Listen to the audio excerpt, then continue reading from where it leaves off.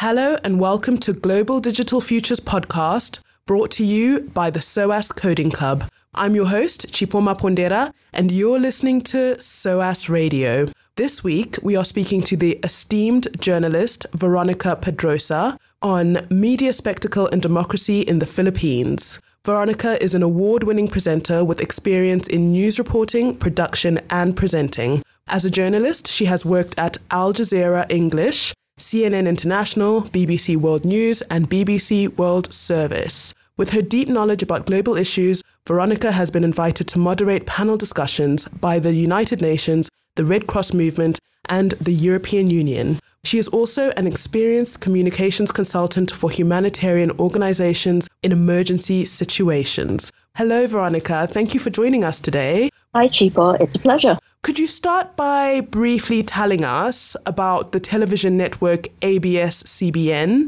in the Philippines and their influence in broadcasting there? Well, ABS-CBN is something of a national institution. It's been broadcasting since after the war. In the 40s, it was set up by the patriarch of what is often called an oligarchical family, the Lopez family. And it was very influential throughout its years of broadcasting, so much so that in 1972, when the former dictator Ferdinand Marcos declared martial law, within 2 days, it was shut down by him. And the owners of the network at the time were imprisoned. Ferdinand Marcos was a political rival of the Lopez family. The Lopez patriarch had, in fact, run in an election against the Marcoses. So it's a very clear sort of political rivalry that was going on there. And it has continued to this day, even though Marcos was overthrown in 1986. His allies have remained active in politics, including his widow, Imelda, and his children. And, well, it's an open secret that they have bankrolled the current president to a certain extent, the current president being Rodrigo Duterte, of course. And when Rodrigo Duterte was campaigning, he made it very clear that he was going to go up against the owners of ABS-CBN once again. So the events of the last few years since Duterte was elected have been something of a reiteration of the rivalry that was being played out in the 70s between Marcos and the patriarch of the Lopez family. But it's being played out by a new generation of politicians. Right. So ABS-CBN is the largest media company in the country and the first and oldest television broadcaster in Southeast Asia. How is it possible then that they have been refused a license? They're such a powerful national organization, as you said. What has arisen that they were refused a license now? It's been a real shock. You're absolutely right. It's a really great institution. Its programs are known around the country, which, as you know, is an archipelago with very different sort of decentralized interests according to the different islands. There are 7,600 islands, and there are lots of different languages, lots of different dialects. And what happens in Manila, the capital, is often of very little relevance to people in the other islands. So an institution like ABS-CBN was something of a uniting force in terms of the culture of the country. And I think that's part of the reason why it was seen as something of, a serious threat to the ambitions of whoever is in power. They want to get ABS-CBN and other networks on side, as it were. It's owned something like 30 to 40% of market share since it started broadcasting again post martial law in 1986. So yes, as you say, the reason I think that its renewal has not been approved by the Congress is precisely because of that long political rivalry. It's a bit like one of the soap operas that ABS-CBN likes to broadcast so much, because it was kind of going back and forth between congressmen and the Lopez family and the National Telecommunications Commission and, all these different regulators. The Attorney General was getting involved, and there were lots of different bills that were filed by different congressmen. In 2019, when I think you saw umpteen numbers of bills trying to renew the franchise being filed, and it just kept getting delayed. Finally, this year, in the 18th session of Congress, the renewal was addressed in Congress, and it became a matter of national interest. And there were various issues that were brought up against ABS-CBN. For example, the ad controversies during the 2016 Philippine presidential campaign. The incumbent president, Rodrigo Duterte, has accused ABS-CBN of refusing to run his election campaign and favored negative political ads paid by his rival at the time. Since then, the network's president has apologized, but in the kind of bear pit of Philippine politics, this was, a very major mistake, as it were, by the Lopezes in terms of sort of political strategy. They came out and they were very, very clear that they were against, on political terms, Rodrigo Duterte. So this went to a level that was beyond the playing field, as it were, of commercial interests, if you see what I mean, beyond sort of the national culture or the national society. It became a political bear fight between the oligarchs, the Lopezes, and the Dutertes, backed by the Marcoses, on the other side. And Duterte has a majority in Congress. So when the franchise renewal came up in Congress in May this year, a lot of congressmen who were presumed to be voting for the Lopezes at the last minute switched sides. So it's extremely dramatic. That's really interesting when you're touching on the sort of back and forth and the political fights and how those have played out. And I'm quite interested in going into how that has played out in the media and how this issue has been mediated to the public and globally. So firstly, what relationship does this issue have to do with freedom of expression? I think it's very important in the context of freedom of expression. Look, the Philippines is known, on one hand, for having an extremely vibrant media scene, especially in the context of the region. But on the other hand, it is also known for having a lot of threats to journalists. So there's this constant fight between the various media outlets, which are online, on social media, networks like ABS-CBN, and newspapers, which are suffering the same sort of challenges that media and news and journalism are facing all around the world because of, the information that's available on the internet. Beyond that, there is also underneath a battle between vested political interests and people like Duterte, people like the Lopezes, on a very local level. You often hear stories about radio journalists out in provinces far away from Manila who are getting gunned down in the street because perhaps they've written a story that is critical of the local landlord or the local politician. There is quite a lot of that happens. So you have this incredibly dramatic and violent clash between ideas like freedom of expression, which Filipinos have historically used to challenge politicians and bring them to account to make sure that politicians work in the interests of the public. People know what their rights are, and they are willing to fight for them. And so do journalists. Nevertheless, you get dreadful, historically appalling incidents like what happened in 2009 in Mindanao, when the largest number of journalists in international history were gunned down in one single ambush. This did not happen in Iraq or Afghanistan or, all of these war zones that we know around the world. It happened in the Philippines, which is supposed to be a thriving democracy that has instituted freedom of expression, freedom of the press, freedom of religious expression, etc., in its constitution. So when ABS-CBN's franchise renewal started bubbling up, it's quite rightly seen as a threat to freedom of expression because you have an enormously influential institution that has indeed brought politicians to account, including the president, in particular for his so-called war on drugs, in which there have been thousands upon thousands of extrajudicial killings, they've not been shy about putting that forward. They've been deeply critical of that, as have many other media institutions and journalists. However, what's happened with ABS-CBN is that extra layer that I referred to earlier of a long-time historical political rivalry. And that extra layer has put a sort of target on the forehead of ABS-CBN.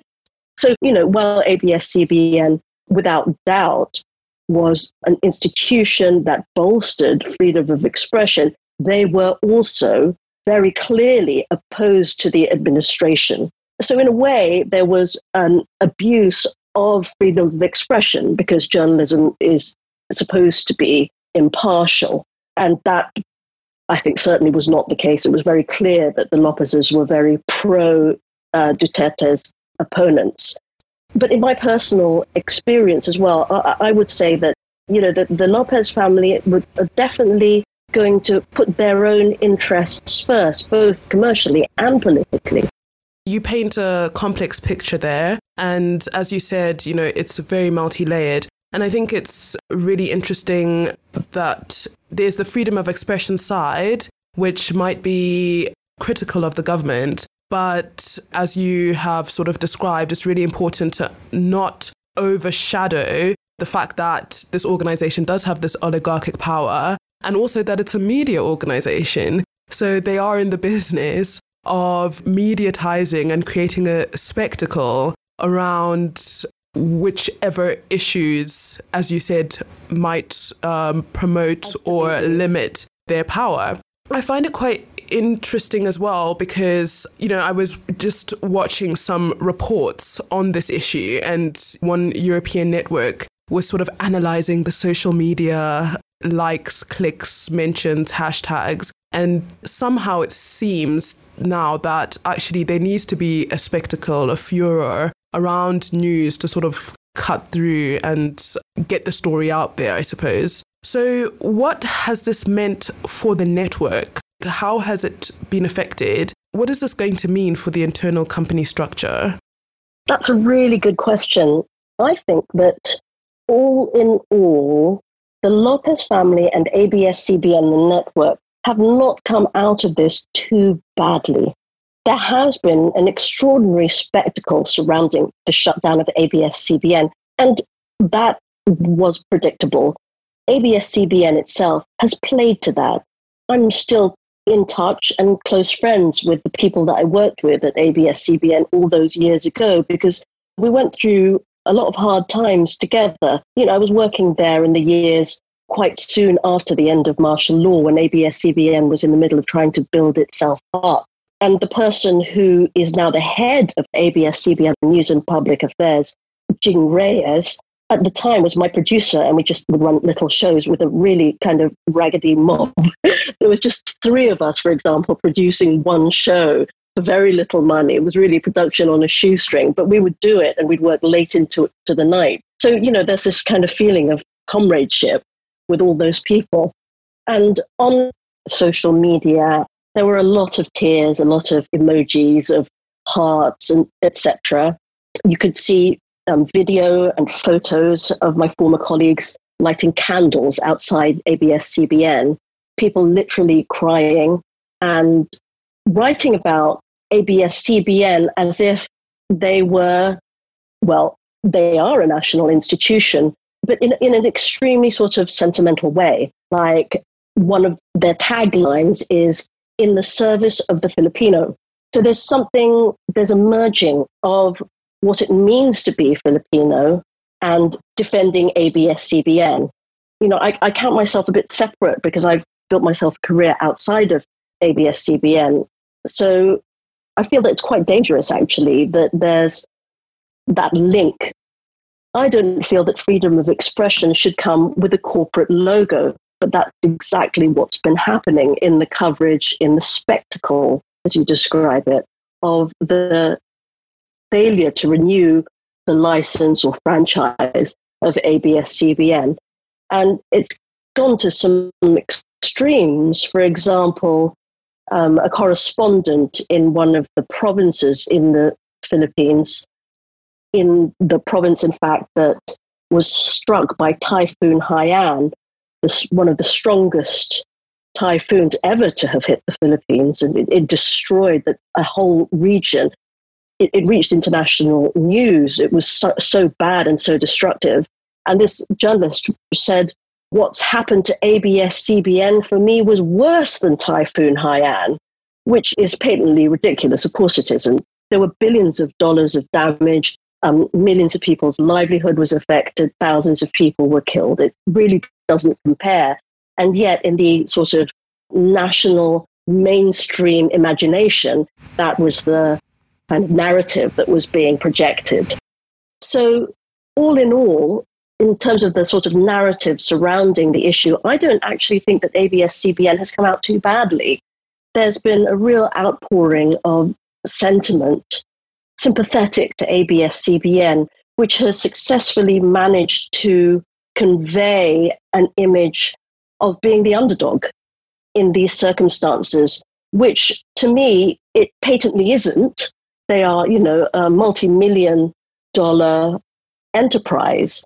And given the current kind of social, economic, political environment, what with COVID-19 and the reshaping of the media landscape, the information landscape because of, social media, the internet, etc., it may, in the end, prove to be a rather strategic retreat on the part of ABS-CBN to have bowed to the will of Congress and accepted its situation and not having its franchise renewed.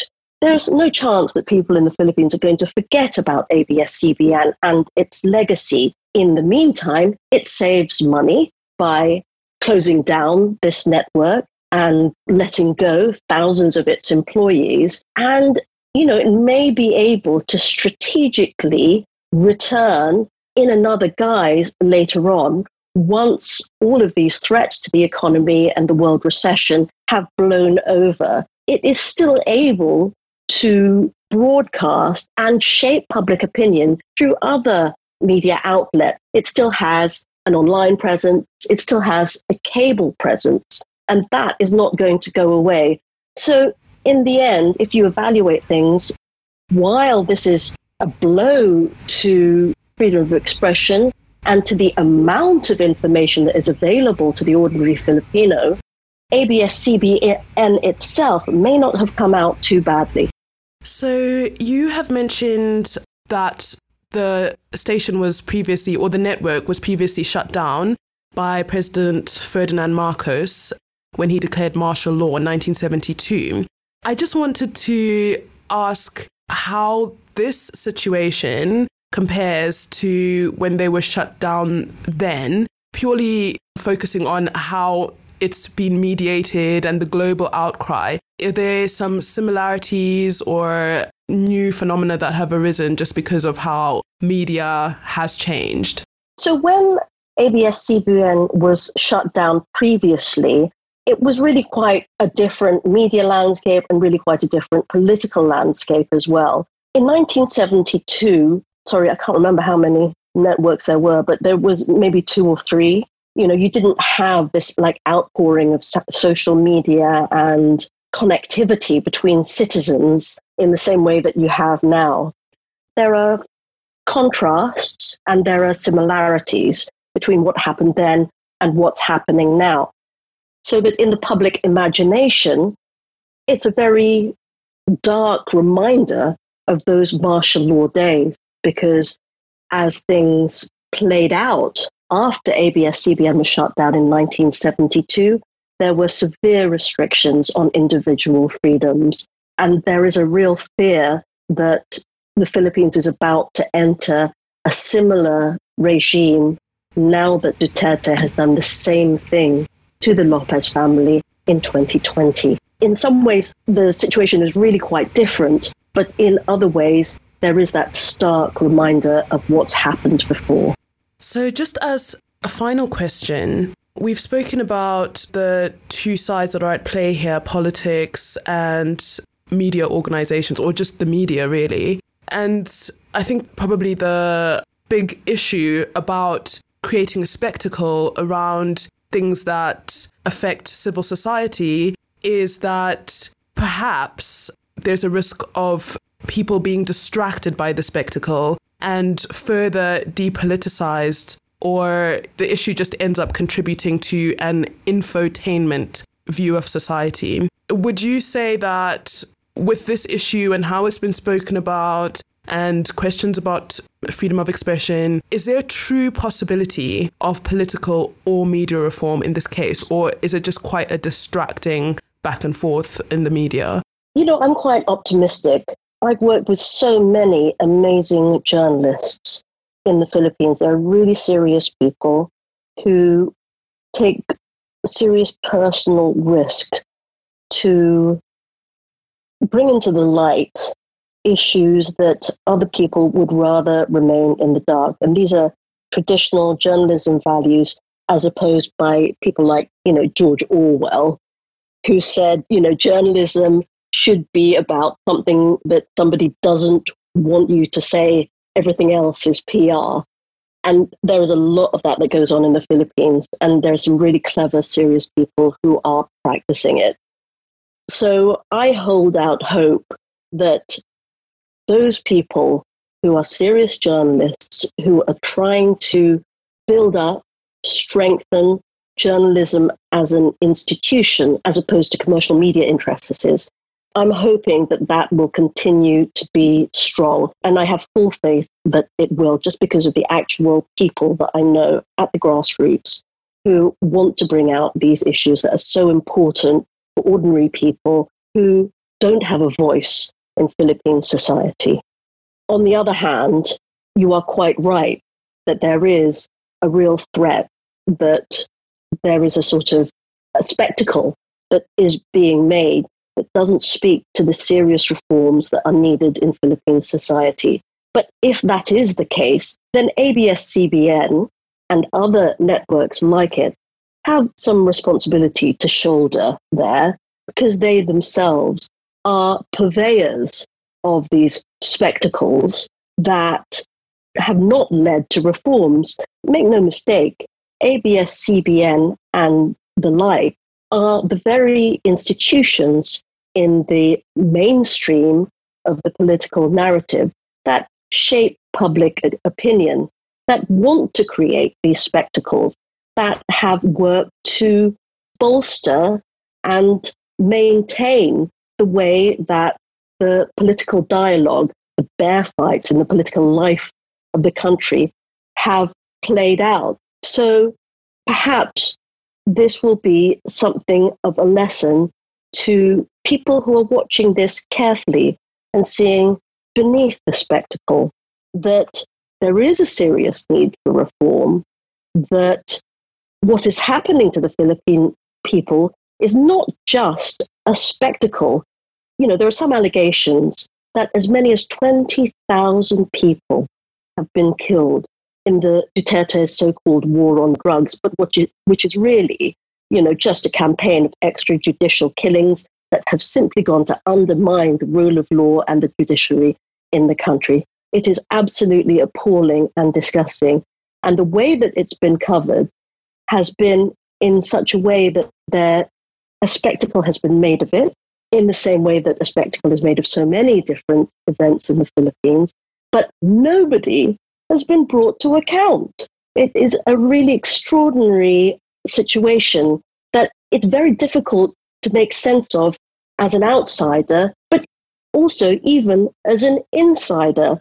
So you just have to be very clear, I think, when you look at these different interests that are going on, about the kind of different levels. You have your spectacle, you have the political level, and you have this commercial level. And all in all, where do the 100 million ordinary Filipinos, those 100 million stakeholders, where do they stand? What is working to their benefits? And I'm afraid to say, at the end of all of this, they're the losers. Thank you so much, Veronica. You've given us really in-depth insights and a lot of questions that we can ask going forward. Thank you. You're very welcome.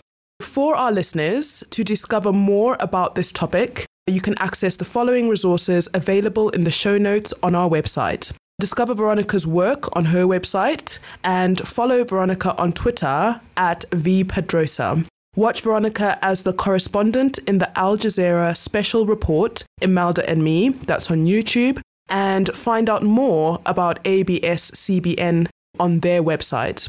And you can learn more about the political nature of this issue in the article What's Next for the Philippines ABS-CBN, the network that fell afoul of Duterte. That's from SCMP. And learn how the issue has been mediated on social media in the Euronews video, Philippine lawmakers vote against renewal of top broadcaster ABS-CBN. And you can read about the Lopez's rise and fall in the Manila Standard article and read about the Lopez matriarch, Conchita Lopez Taylor, and how she weighs in on the issue in the article, Philippines ABS-CBN shutdown. TV network did not attack Duterte, Lopez matriarch says, and that's from SCMP. Learn more about how broadcast journalists have previously run for office in the Philippines in the article Journalists as Politicians, the Power of the Broadcast Media in the Philippines. Finally, 2 articles from Article 19 on freedom of press in the Philippines. The first is Philippines, Maria Ressa conviction is an attack on press freedom. And the second article, Hold the Line campaign, launched in support of Maria Ressa and independent media in the Philippines. You can find us online at www.SOAS Coding Club. Follow us on Facebook at SOAS Coding Club, on Twitter at SOAS Coding Club. And we broadcast every 2 weeks, so tune in to discover what's to come in your global digital futures.